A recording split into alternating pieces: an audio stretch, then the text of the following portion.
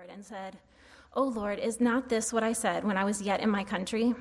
That is why I made haste to flee to Tarshish, for I knew that you are a gracious God and merciful, slow to anger and abounding in steadfast love, and relenting from disaster. Therefore now, O Lord, please take my life from me, for it is better for me to die than to live." And the Lord said, "Do you do well to be angry?" Jonah went out of the city and sat to the east of the city and made a booth for himself there. He sat under it in the shade till he should see what would become of the city. Now the Lord God appointed a plant and made it come up over Jonah, that it might be a shade over his head to save him from his discomfort. So Jonah was exceedingly glad because of the plant. But when dawn came up the next day, God appointed a worm that attacked the plant so that it withered. When the sun rose, God appointed a scorching east wind, and the sun beat down on the head of Jonah so that he was faint. And he asked that he might die, and said, "It is better for me to die than to live." But God said to Jonah, "Do you do well to be angry for the plant?" And he said, "Yes, I do well to be angry enough to die." And the Lord said, "You pity the plant for which you did not labor, nor did you make it grow, which came into being in a night and perished in a night. And should not I pity Nineveh, that great city in which there are more than 120,000 persons who do not know their right hand from their left, and also much cattle?" Well, this is an exciting prophet to preach. You know, we're going through these minor prophets, and they're called minor not because they're short or that they're less in importance. They're just less in size. That's why they're called minor prophets. And Jonah is, we've seen in all these prophets, actually there's not a lot of biographical information about these prophets. We find that he's the son of Amittai, and in 2 Kings, the only other reference in the Bible to Jonah, he is a prophet to Jeroboam. And so there's not a lot to know other than some unique things about Jonah. You know, Jonah, the book of Jonah is unique in that it's a historical narrative. So it's not prophetic literature. In other words, we're going to learn more about Jonah than we're going to listen to Jonah. You know, it speaks more about his life than about his words. In fact, there's only one sermon he gives. It's at chapter 3, and it's only 5 Hebrew words long. But when you read the book of Jonah, as I trust you will, it's filled with prose, its style, its irony and satire. It's really a very, very beautiful book. The other uniqueness about Jonah is, of course, these divine interventions by God into the life of Jonah. Most notably, of course, the big fish. Now, many scholars see these miracles and the intervention of a fish, the intervention of a plant growing, a worm, the scorching wind, and they say that it has to be legend, or it has to be a fable, or it has to be some sort of parable. And I guess I would just challenge it this way, that most parables and most legends are very general. They tend to be very short. They don't have specific names, and they don't have specific places. But here you're going to see in the book of Jonah that it's very specific in terms of its names and places. They use historical figures. They go to actual places. But not only that, but Jesus refers to Jonah as a historical person, and he compares his ministry to him. And I would say this, if you're here and you just have trouble believing it, about the fish particularly, then I would just say to you, there's probably a lot of other things that you'll probably have trouble believing. I mean, maybe try even God made the heavens and the earth. You know, if you want to struggle with believing something in the Bible, a fish swallowing a man is probably it's not your greatest struggle. There are plenty of other things to struggle. So I don't want to get caught up in that. In fact, as one author said, he said that we look so hard at the great fish that we fail to see the great God of which the whole book is about. And that's really what I want us to take away, is this idea that God is seen as great in his concern for the nations. That God is great in his concern for the nations, and he's going to use his power and his sovereign purposes to bring about all the nations coming to know him. But God's also concerned about not just the nations, but about this prophet Jonah, as we're going to say. That Jonah is a disobedient prophet, and yet God cares for him. God is a very caring, loving God. The structure of the book is pretty simple. The structure of the book is really the first 2 chapters is the first half. And in this, you're going to see him in a boat and in the belly of a fish. And in this, we're going to see how God is chasing Jonah. He's chasing him because Jonah's fleeing. In the second half of the book, and you're going to see that in Nineveh and on the side of a hill, that he is chastising or chastening Jonah for his kind of resentfulness to God's mercy. And then we'll finish at the end just with the last verse. And you notice the last verse in chapter 4, verse 11. He says, should I not pity Nineveh? It's a question that's not answered. That Jonah wrote this book, so he left it unanswered. I think because he wants all the readers of the book to answer the question themselves. Should I not pity Nineveh? Should we not pity? Should we care about the things that God cares about? Should we pity the things that God pities? Should we be concerned with the things that God... So I don't know what's concerning you most right now.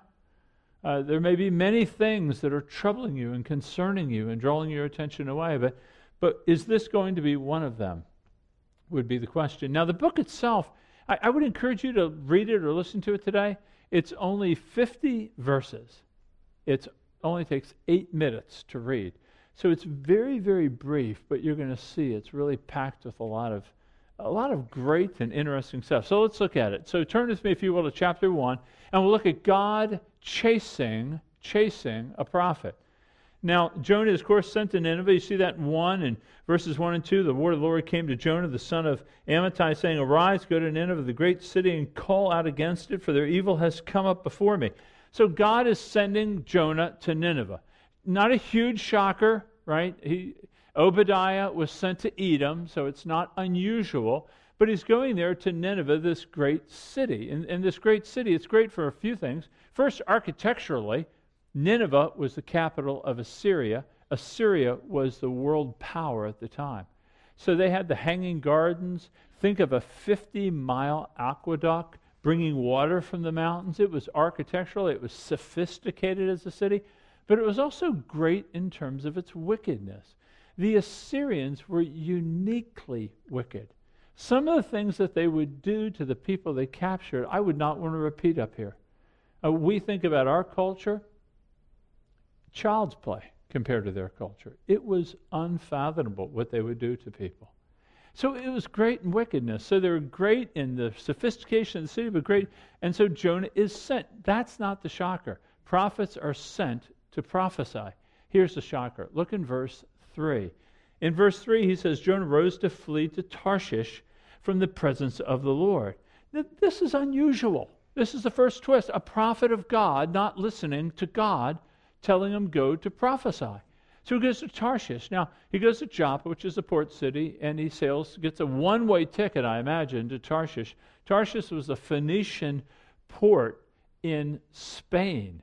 So 1,500 miles away from where he is supposed to be. So Jonah is making a quick getaway. Make no mistake, he is clearly disobeying God. He's running from him. He doesn't want to say yes to the plan that God has for him. So he gets on the boat. Now, in trying to flee from God, we see that he really runs into God. Look in verse 4. And notice how he says it here. He says, but the Lord hurled a great wind upon the sea, so that the ship was threatening to break up. This is Jonah trying to outrun God. And God hurls. I love that verb. He hurls a wind. So you have the boat now being battered literally to pieces. The sailors are crying out. They're throwing cargo overboard to lighten the ship. They're crying out to their gods. Remember, back then, there was no monotheism. And so they had different gods for different areas. Gods of the sea, gods of the land, gods of the mountain, gods of the plain. And they're calling out to their gods. But Jonah is sleeping. He's sleeping in the boat. Now, you know, Jonah went down to Joppa. He went down into the boat. And, of course, he'll be going down into the water. You kind of see the spiraling effect of Jonah. So he's sleeping. But I don't want you to make any mistakes about it. He wasn't sleeping a sleep of faith. You know, if you think about Jesus, he was in a boat in a storm as well. And he was sleeping in the back. And he was sleeping a sleep of faith. He trusted himself to the care of God. Jonah isn't trusting himself to God. Jonah is selfish. He does not want to go to preach a gospel to a people that he doesn't like. And so he's disobeying God. He doesn't care. Even when the captain comes down and rouses him up. In fact, he says, arise, just like God had told Jonah to arise. He tells him to arise and call upon his gods. And of course, they cast lots, which was an ancient way of figuring out who the bad guy was. And they cast lots, and it came up to Jonah. And so Jonah explains. He says, yeah, I'm running away from God. I fear God, the maker of the heavens and the earth, and I'm running away from him. And so now the sailors are in a bit of a quandary. What do we do with this guy? He obviously knows the God who's bringing about this trouble that we have. What do we do? And so they ask Jonah. Now, when sailors who are pagans facing death ask a preacher, what should we do? That's kind of an entree. That's what you love. You love to be able to explain. It's like an atheist coming and saying, he's about to die, and he's saying, what do I need to know before I die? This is a preacher's dream to have this kind of entrance. Think about Peter when he's preaching in Acts 2. They're convicted to the heart, and these men say, what should we do? And then, of course, Peter preaches, calls them to repent and believe. What does Jonah do? He says, pick me up and throw me over. That is like the height of selfishness. I am the one man of God on the boat with the gospel of God, with a call for repentance and faith, and he says, would you assist me in my suicide? He's asking them to commit assisted suicide rather than giving the message of God's saving grace to these people. It is absolutely, I want you to see the irony there. I mean, these sailors are calling out to God, and this man wants to die. Well, they pray before doing anything. Look with me at verse 14. He says, therefore they called out to the Lord, O Lord, let us not perish for this man's life, and lay not on us innocent blood. For you, O Lord, have done it as it has pleased you. So they picked up Jonah, hurled him into the sea, and the sea ceased from its raging. Then the men feared the Lord exceedingly, and they offered sacrifice to the Lord and made vows. So here's what you see. You see, Jonah wants you to see the irony. He wants you to see the tension. He wants you to see the kind of the shock of it all. That you have Jonah now sinking to his death, and yet you have the sailors who did not know God reaching out to God and worshiping him, looking up. What happens to Jonah? Well, I don't know. He's sinking down. Maybe he begins to think, you know what, for a lot of people, we can talk about death pretty casually. But when you start dying, it gets really serious. Maybe he thought, I just jumped out of the pan into the fire. Maybe he began getting scared. But here's what happens. The Lord, in verse 17, appointed a great fish to swallow up Jonah. And Jonah was in the belly of the fish for 3 days and 3 nights. So in chapter 1, you have him in the boat fleeing God. And now you have him in the belly of the fish. All of chapter 2 is his psalm. It's a psalm of praise. It's not a psalm of lament. You'd think it would be a psalm of lament. He'd be lamenting his sin for disobeying God. It's not so. It's a psalm of thanksgiving. Why? Well, I think he was probably coming to terms with, you know what? I'm about to die and I'm about to see God. And God appoints a fish to save him. So the fish isn't a form of judgment. It's a form of salvation. God is being merciful to Jonah. God is saving Jonah from himself. I don't want you to get caught up in the fish. Some people really struggle with, can a fish swallow a man?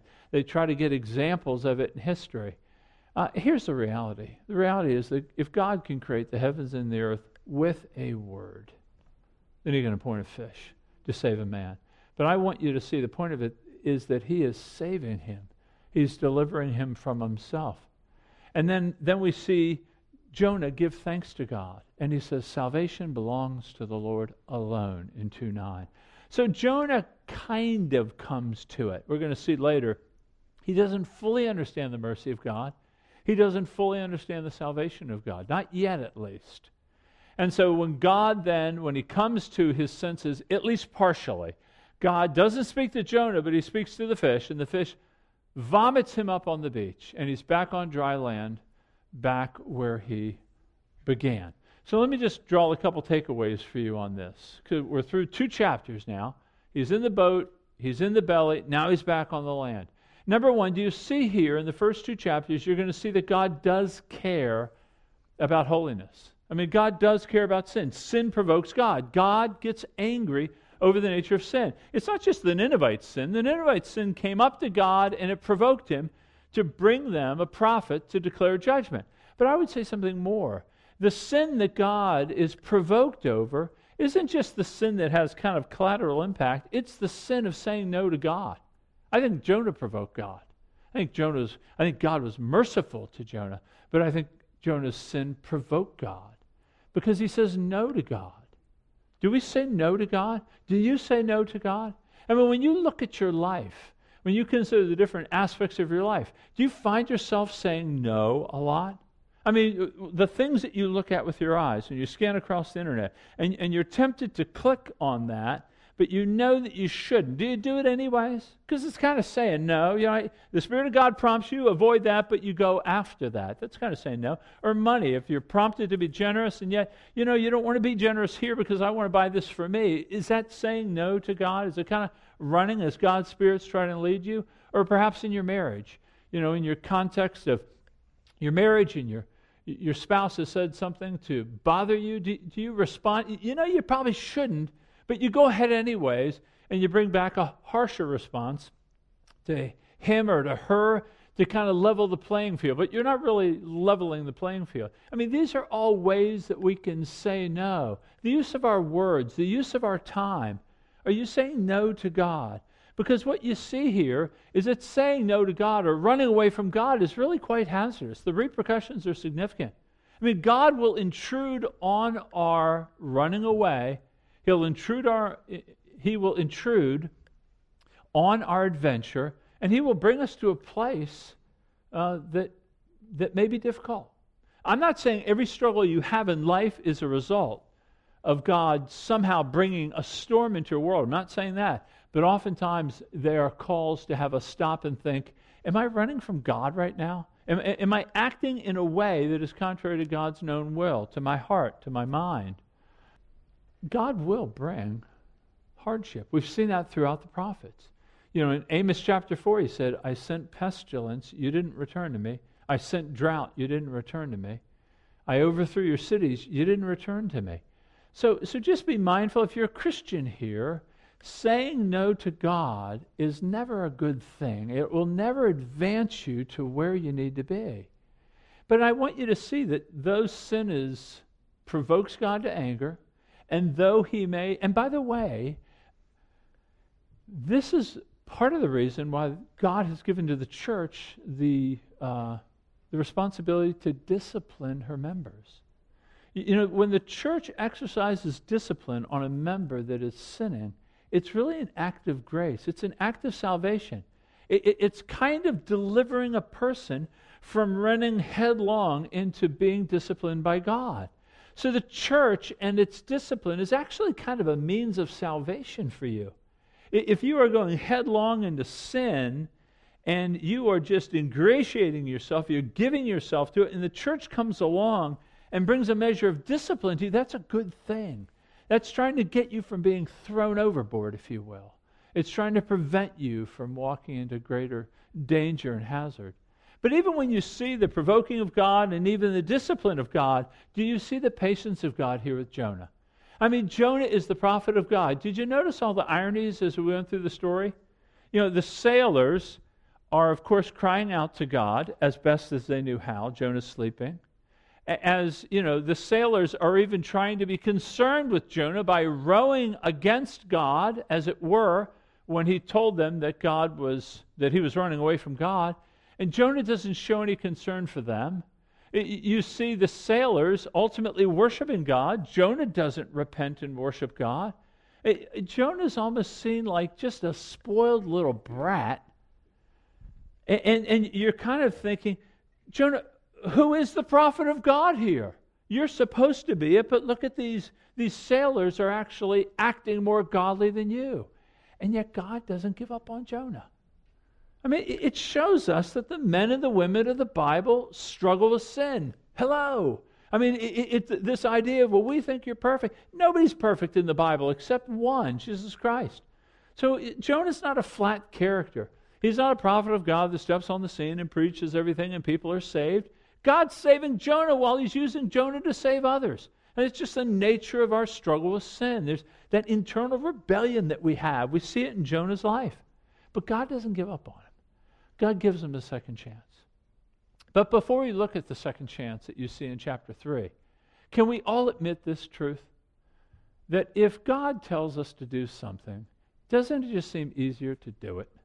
I mean, you wouldn't have the first 2 chapters of Jonah if he did just do what God told him to do. But can we agree with the lesson that when God calls us to obedience, it's usually better to obey? That there's rarely the case of disobeying. There's never the case of disobeying God. So here, Jonah 1 and 2, God is chasing Jonah and he catches him. And now he's going to chase him. And that's what we see in chapter 3. So it's kind of take 2 here. Look at 3, 1, and 2 with me. He says, Then the word of the Lord came to Jonah the second time, saying, Arise, go to Nineveh, the great city, and call out its message that I tell you. So here, what God's doing, we're going to do this thing again. We're going to repeat the lesson here. And so this time, though, Jonah does go and he preaches. But notice how he preaches. He gives 5 Hebrew words. Look in verse 4. Yet 40 days and Nineveh shall be overthrown. Is that it? I mean, it's like Cliff Notes or something. Like, what is he giving us here? Is he trying to sabotage the message? Does he hate Ninevites so much that he's not, no mention of God, no mention of repentance, no mention of sin. There's no mention of the sacrifice. There's no mention of anything. He just simply says, 40 days, you're toast. That's what he's saying. And what I think we see here is, I don't know what was on Jonah's mind, if he was really trying to give some kind of a subpar message. But the greater miracle is this. Greater than the fish, greater than the sea, is that they believed it. That they heard this word of judgment, and they believed it. And they repented. Look, in verses 5 through 9, it says, And the people of Nineveh believed God. They called for a fast and put on sackcloth. That's kind of, it's the opposite of nice soft cotton. From the greatest of them to the least of them, the word reached the king of Nineveh, and he arose from his throne, removed his robe, covered himself with sackcloth, and sat in ashes, kind of a posture of humility. And he issued a proclamation and published through Nineveh, by the decree of the king and his nobles, Let neither man nor beast, herd nor flock taste anything. Let them not feed or drink on water, but let man and beast be covered with sackcloth, and let them call out mightily to God. Let everyone turn from his evil way and from the violence that is in his hands. Who knows, God may turn and relent and turn from his fierce anger, so that we may not perish. And just notice that this is a king. From the greatest, they're repenting. The repenting is evidenced in sitting in ashes, wearing sackcloth. They know that they've sinned against God. And they're repenting before God. But notice that there's no presumption. There isn't, okay, God, I did this, you do this. They said, who knows, maybe God will relent. They don't know. I mean, what humility. We're going to repent anyways. We don't know. They believed God. I mean, this is a revival that's happening. You know, you think about what Jesus said in the parable of the lost coin and the lost son, that if one sinner repents, the angels rejoice. How about this? 120,000. What do you think the songs were going up in heaven at that point? Can you imagine the rejoicing over all those sinners repenting? They were coming clean. What is repentance? You know, God delights in repentance. Repentance is when you and I finally come to terms with the fact that we have offended a very holy God. We've sinned against him by our ambivalence, maybe by our antagonism, maybe by our apathy. We've wanted to be our own God. We've treated the creator of my life and your life as he is nothing, or he's an old man, not worried or not concerned or not aware of things. To repent means that I come to terms with the reality of God's perfection and his right to slay me if he wants to. And that I have sinned against him in thought, word, and deed. Many intentionally, some unintentionally. And I come before the one who's given me life, and I said, I've sinned against you. It isn't simply being sorrowful over how I've hurt other people. That is part of it. It is part of it. But it's not the whole of it. The whole of it is, I've got to say, against you only have I sinned. God delights in repentance. They repented. Look at what God says in verse 10. When God saw what they did, how they turned from their evil way. That word for turn is to return. It's to be transformed. Think of caterpillar and butterfly. The same entity, but totally, totally different. It's a change, a transformation. And God relented of the disaster. God does love. He loves to give mercy to the repentant. He delights to forgive those who have come to him. Do you realize that? If you're here, do you really believe that God loves to forgive? I mean, if you're a parent and your child even shows a modest amount of heartbreak over what he's done, do you stand back and cross your hands and say, not enough, you got to give me more? Do you set a bar so high, or when your child comes and they show the minimalist amount of remorse for how they've sinned, I mean, don't you feel your heart draw? I want you to repent. I want you to be right again with me. So God delights in this. Folks, this is why we preach every Sunday. The reason you come here, should be a number of reasons, but at least one is that preaching is meant to hold up the holiness of God, to reveal to you your sin, so that you do repent. Now, of course, repentance is the way that we enter the faith, right? We come to see our sin, we repent of our sins, and we are reconciled to God. We believe in God, and we repent of our sins, faith and repentance. But if you're a Christian here, this is what we do all the time. Every day we're repenting, we're believing. When I sin, I'm choosing to not believe in God and to believe in whatever promise the sin is telling me. I follow the sin. Let's say it's lust. And if 3 extra looks are going to be better for me. God says no. I say yes to myself, no to God. I take a bunch of extra looks. And right now I'm believing in myself, not in God. And then I sin, and then I repent. I say, God, would you forgive me? I didn't believe that your pleasures were better. I thought these were. I am wrong. I have sinned against you. I've sinned against Carol. Please forgive me. It's faith and repentance. That's what we do all the time. Remember a few weeks back I shared that quote from Thomas Watson. He's a Puritan of the 17th century. He said, faith and repentance are the essential graces of the Christian. It's like 2 wings by which we fly to heaven. What does your repentance look like? So in your personal devotional life, how do you practice repentance? Do you repent every day? Do you repent once a week? Are you still not sure what repentance means? When you look at your life and you're convicted of sin, what do you do with the conviction of sin? Do you just fluff it off? Do you deny it? Do you blame someone else for it? Do you repent to God? Do you ask forgiveness for the way you've handled your spouse, the way you've handled your money? Do you then speak to other people that you may have sinned against? See, for the Christian, this is a major lesson out of the book of Jonah, that Jonah needed to repent. We don't see Jonah really repenting in this book. We assume he did because he wrote it and ultimately came to understand his own sin. But religious people, Christians, repent. Okay, so that's the story. In chapter 3, he goes, they believe God. You'd think now it's going to be a party. Chapter 4, it's going to be a celebration, right? No, not so. I mean, this is a preacher's dream, to preach 5 words and have everybody converted. Okay, you'd think it'd make them happy. It didn't. Look at what he says in 4:1-2. It displeased Jonah exceedingly, and he was angry, prayed to the Lord and said, "O Lord, is not this what I said when I was yet in my country?" He's kind of saying to God, I told you so, God. This is why I didn't want to go.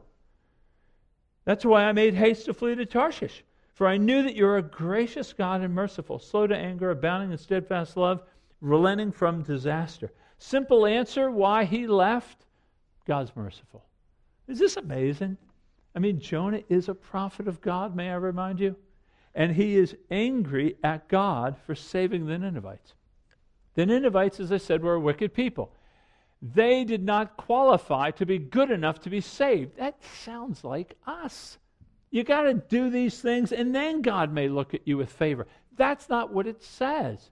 He is angry at God because God is so unfathomably merciful to the sinner who repents that even though they may sin 10 bazillion times more than you, God is able to forgive because it's in his nature to forgive. Jonah doesn't pick this lesson up, and so God continues the educational classes for him. And so what he does is Jonah leaves Nineveh. He goes on the hill in the second half of chapter 4. Perhaps he's thinking, maybe Nineveh will revoke their repentance, and God can really bring the hammer down on him. And so he's sitting up there. He builds a booth to get some protection from the sun, and he's waiting there. And then what God does, he appoints a plant to grow, and the plant grows in a day. Again, God's direct intervention. Maybe it's a gourd, wide, broadleaf plant giving him shade. It says it pleased him. Same Hebrew word that he was displeased over their repentance. He's pleased by the leaf. And we're beginning to see, Jonah's need to repent. And then, of course, he's pleased by the shade. Then God appoints a worm, which destroys the plant. And then God appoints an east wind, which brings the heat of the desert upon him.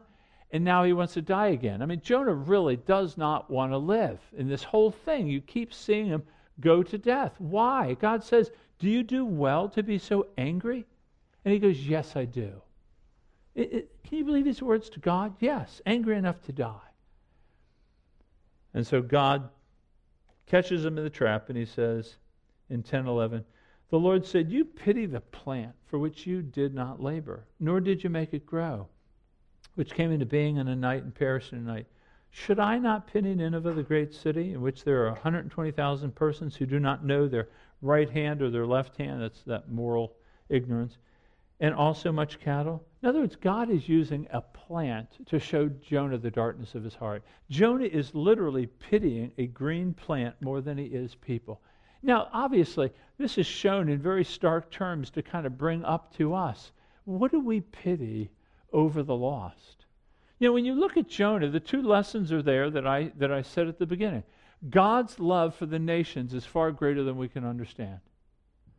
God's love for people who are absolutely morally ignorant of Him, wicked to the core. God has a design to save them. But God's also merciful to Jonah. Jonah needed a major spanking, and God is patient with him, teaching him and instructing him about the very mercy of God that he thought he understood. Remember now the whole storyline of the Bible. God chose Abraham to be the father of a nation, and this nation was to be a witness of God. And they were to witness God by their lives. So they were to draw people to themselves by their holiness and their beauty and their kind of love for God. They were to be drawing people to themselves, like a candle in a dark night will draw a moth. But they were also to go to the nations with the promise of God's grace. They did neither. They did not reflect God's glory, and they didn't declare God's glory. Jonah was called to do that. He failed. So Jonah is like a little picture of Israel here. As Israel failed, so did Jonah. Jonah was a racist, if you want to get right down to it. He did not like other ethnicities. Jonah was a nationalist. He felt like God had just chosen Israel and let the nations go to hell, is what he would have said. He didn't understand that the choice of Israel to be a witness to the world was by the very same mercy of God that he was to declare that to the Ninevites. He didn't get that. Do you get that? The same mercy that you have been given has been given to you to declare to others. When you look at Jonah, he's really held up as a failed example of a prophet. In comparison to him, there's one who succeeded as a perfect prophet. That is Jesus. They parallel in this way that Jonah was taking the message of God's redeeming grace to the lost nations. Jesus came to preach the gospel to the lost nations, of which Israel was one as well. That's where the parallel stops. Then the contrasts start. Jonah was reluctant. Jesus was willing. Jonah complained about it. Jesus was filled with joy for the mission set before him. Jonah avoided struggle. Jesus laid down his life in the struggle. Jesus is the antithesis of Jonah here, laying down his life for us. So what do we do with this now and you see that even as Jesus compares his his 3 days in the tomb with Jonah's 3 days. Just as Jonah was raised and delivered, so Jesus will be raised. He draws a picture reminding Israel, you failed to listen to Jonah, don't fail to listen to me. When I come out of the grave, when he came out of the whale, when I said whale, I don't know that it was a whale. It was a big fish. It could have been a minnow. But when Christ came out of the grave, don't fail to miss. They didn't listen to Jonah. Don't fail and not listen to me. That was the warning. So what do we do with this? If you're here today and you're saying, well, okay, that's a great historical lesson, thank you. What do we do with it? Well, I think we have to answer the question in verse 11. At the end of the book, he says, should I not pity Nineveh? So should you care about the things God cares about? Should you be concerned about the things that God's concerned about? So right now, you just, in your mind, you've got a list of concerns that you have. What are they? On that list, is there a care for the nations? Do you pity Nineveh? Do you pity those who might be your enemies? They don't have to be across the world. They can be across the street. They can be across the dinner table. But do you pity those with whom you're at enmity? Those with whom you think don't deserve the mercy of God? Do you pity them? Do you care for them? Moving with compassion to others, there's 3 things I want to give you on how we move with pity, how we move with concern. Number 1 will be that you need to rest in the sovereignty of God to bring about change in people. Change in people isn't going to come through you. You see in this book 5 different interventions that God moves. He moves by appointing a wind. He appoints a fish. He appoints a plant. He appoints a worm. He appoints another wind. God is intervening He's intervening in our lives to bring about the salvation of the nations.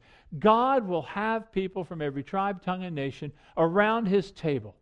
God will deliver people from every tribe, tongue, and nation. He's going to do it. He's going to do it through us, the Jonahs of this world, but not reluctant Jonahs, but excited Jonahs, people that want to declare the glory of God. But it's God's work. Salvation belongs to God. God saved the Ninevites in spite of a reluctant prophet. He can do it even through a resentful prophet. We don't want to do it that way. He's just showing us how powerful God is. So rest in the sovereign power of God. You don't feel up for the task. I believe it. But God is able to do abundantly beyond all that you can even ask or think. But not just resting in the sovereignty. Secondly, I would ask you to remember the mercy of God. He goes to save the Ninevites. Why did he pick the Ninevites and not some other group? Well, because they were the wickedest group in town. I mean, they were the worst. They would stack heads up. I don't know if I showed this at one of the services. Did I just say that here? They would take their captives, cut their heads off, and stack them up at the city gate. They would skin people alive and put their skin on the walls of the city. They were a wicked people. Why is God sending His word of mercy to a lot like them? I mean, you look outside these doors, they're unsavable. I mean, look at all those people. Look how bad they are. Nobody compares to the Assyrians. Nobody in our world compares with the Assyrians. And God's saying, my ability to forgive far transcends their ability to sin. I can forgive. Those with repentance and faith, I will forgive them.